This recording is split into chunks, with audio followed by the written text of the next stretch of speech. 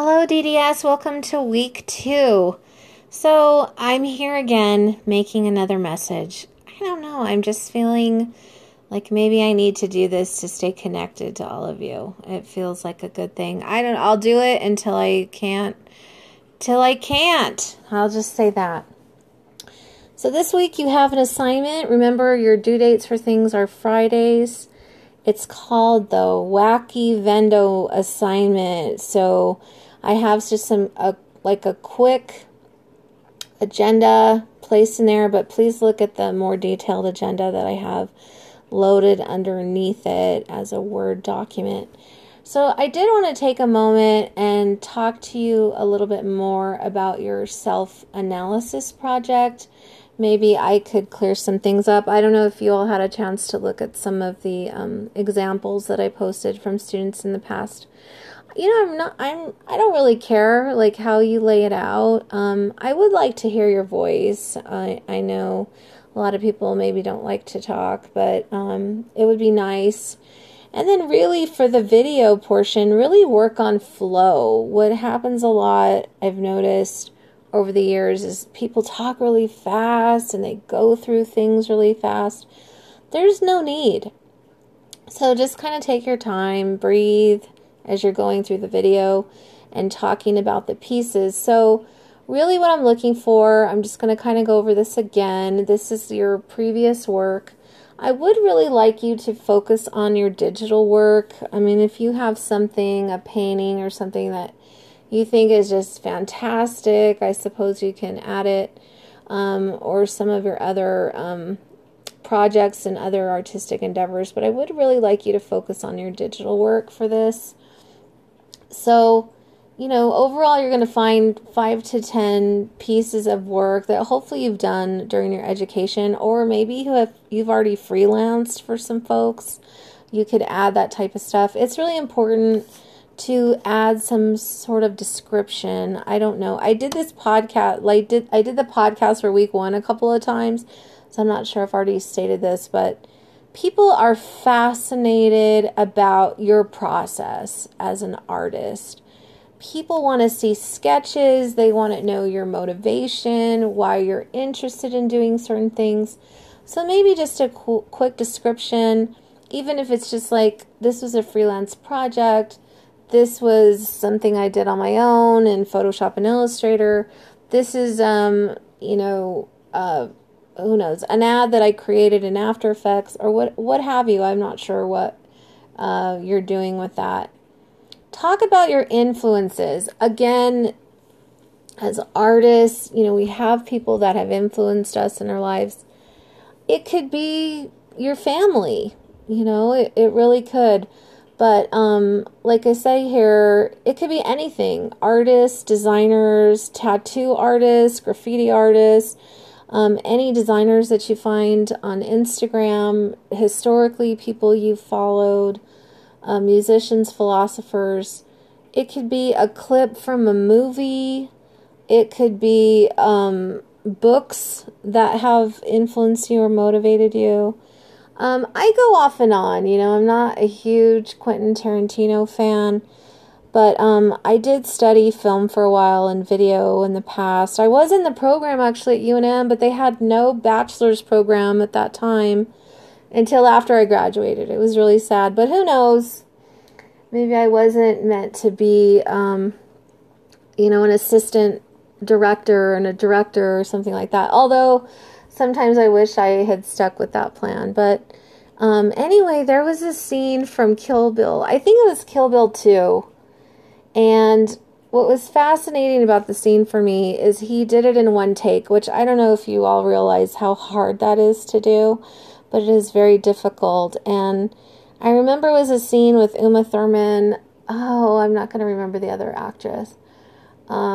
I think she went by Black Mamba in the movie, but they were in a trailer and it's a fight scene and they are like throwing each other around, you know, they're breaking up the walls of the trailer. And I just remember watching that scene like seriously like 100 times because I just thought it was amazing. And he shot it in one take. And I was like, oh my God, that's incredible.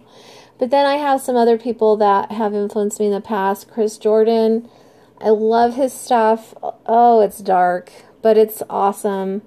And Dr. Kurzweil, like this whole idea of singularity is pretty fascinating, that eventually we're all going to be embedded with some type of nanobot or chips in our brain. I've been reading a lot of stuff now about other people doing that. So, I talked a lot about that in usually my BCIS 1101 class, but I'll just throw it out there to you too. So what type of artist designer do you want to be? Like, these days people have a lot of interests. They're doing different things, but maybe you have like a niche or a niche that you want to focus on. Like maybe you only want to do splash screens for things in After Effects. Maybe you want to be some type of, I'm not sure, like illustrative type of designer. I know that one of the projects I really want to focus on this term is type, because when I've talked to production houses, they always tell me, like, people don't understand type. Like, so I definitely want to incorporate some type of type project. And if you have any interest, like, start studying type more and typography, the history of type. So important. Like, where did all these things start, right? Because I think it's awesome if you're doing a historical piece to use type from that time. And if you've ever taken my InDesign course, I did a short project about that, but people study type for years. And I feel like people are always like impacted by the visuals, but you can really get a lot across just from using type. But anyway, I digress. Okay, so focus on what you want to do. How do you see yourself? Strengths and weaknesses, y'all. Like, be honest, right, about what that is. What are your strengths? Like, I was reading some of your discussions, your 6 words describing yourselves as artists. That was awesome. But focus a little bit on weakness, too. Like, for me, like, I'm all over the place. Like, I've never been diagnosed with ADD or ADHD, but I feel like I definitely have tendencies toward that. It's kind of like I see something shiny and I'm like, oh my God, what is that? So I get easily distracted, and then I obsess over stuff. Like, you guys don't know this, but at the start of quarantine, I used to do jewelry like years ago, and I did a lot of craft shows with my partner, and sometimes we made some mad money, but then I took some metal or silversmithing classes at C&M, and I know some stuff because I was super jealous of her because like she knew how to use a torch and a saw and I didn't. So now I do. But anyway, so I started doing jewelry again, like with the quarantine, because I was so tired of being in the house. I was like, what am I going to do? So I started a kind of a jewelry website, and I've been working on this jewelry Instagram page, and I'm obsessed with it. Like, I cannot get away from it. But it's good because I teach social media marketing, and sometimes it's all in the concept. And so now it's like I'm building this sort of social media presence from the ground up, and wow, like I'm learning a lot. But it's hard. It's hard work. And so I've been doing stuff with this website. So I'm super obsessed. So that's one of my downfalls, I think. What is your downfall? What is your weakness? How well does your portfolio match what you want to do? And why isn't it matching? And what can you do possibly for project 2, as I stated in the first podcast, to sort of make it match?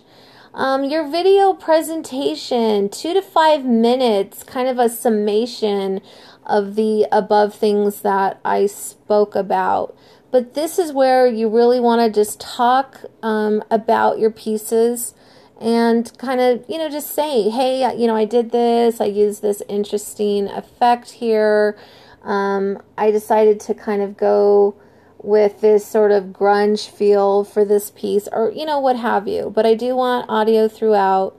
And load it to a personal YouTube channel. Make sure, set it to private, but please make sure that someone can get a link to it, because we are going to upload those to the discussion. Okay, I'm still talking. Oh my gosh. Okay, what else do we have going on? This project will be due on the 18th. Some of you may have been a little bit confused about the due date there, but self-analysis project is due the 18th. You do have a rubric, and this is a self-reflection rubric. So I really want you to grade yourselves. I don't know if I stated this before. I've been doing podcasts for all my classes, but I feel that you folks are much harsher on yourselves than I would even be. So, really be honest about what you did and what you feel you could do better. And like I stated, this is the very first project. Make project one, I know this is kind of like the preliminary before project one, but make project one even better, and then on and on and on and on. Better, better, better, better, better. With your Vendo project, I'll just try to wrap this up real quick. If you physically can, I know a lot of you might be immunocompromised like myself. You can't go out. But if you're able to take a picture of the location where you want your vending machine, that would be awesome. Maybe I'm so focused on COVID, the pandemic, and all that stuff. You can totally have your vending machine be about that, but maybe try something completely different and innovative. If you have traveled around the world, maybe you have seen other vending machines in Japan or in the UK or what have you. What are they doing? So I'm excited to see what you come up with. Okay, class, that's about all I have, and I've already taken up 12 minutes of your time. So have a great one, and you never know. I may do another podcast for you all next week. Okay, take care. Bye-bye.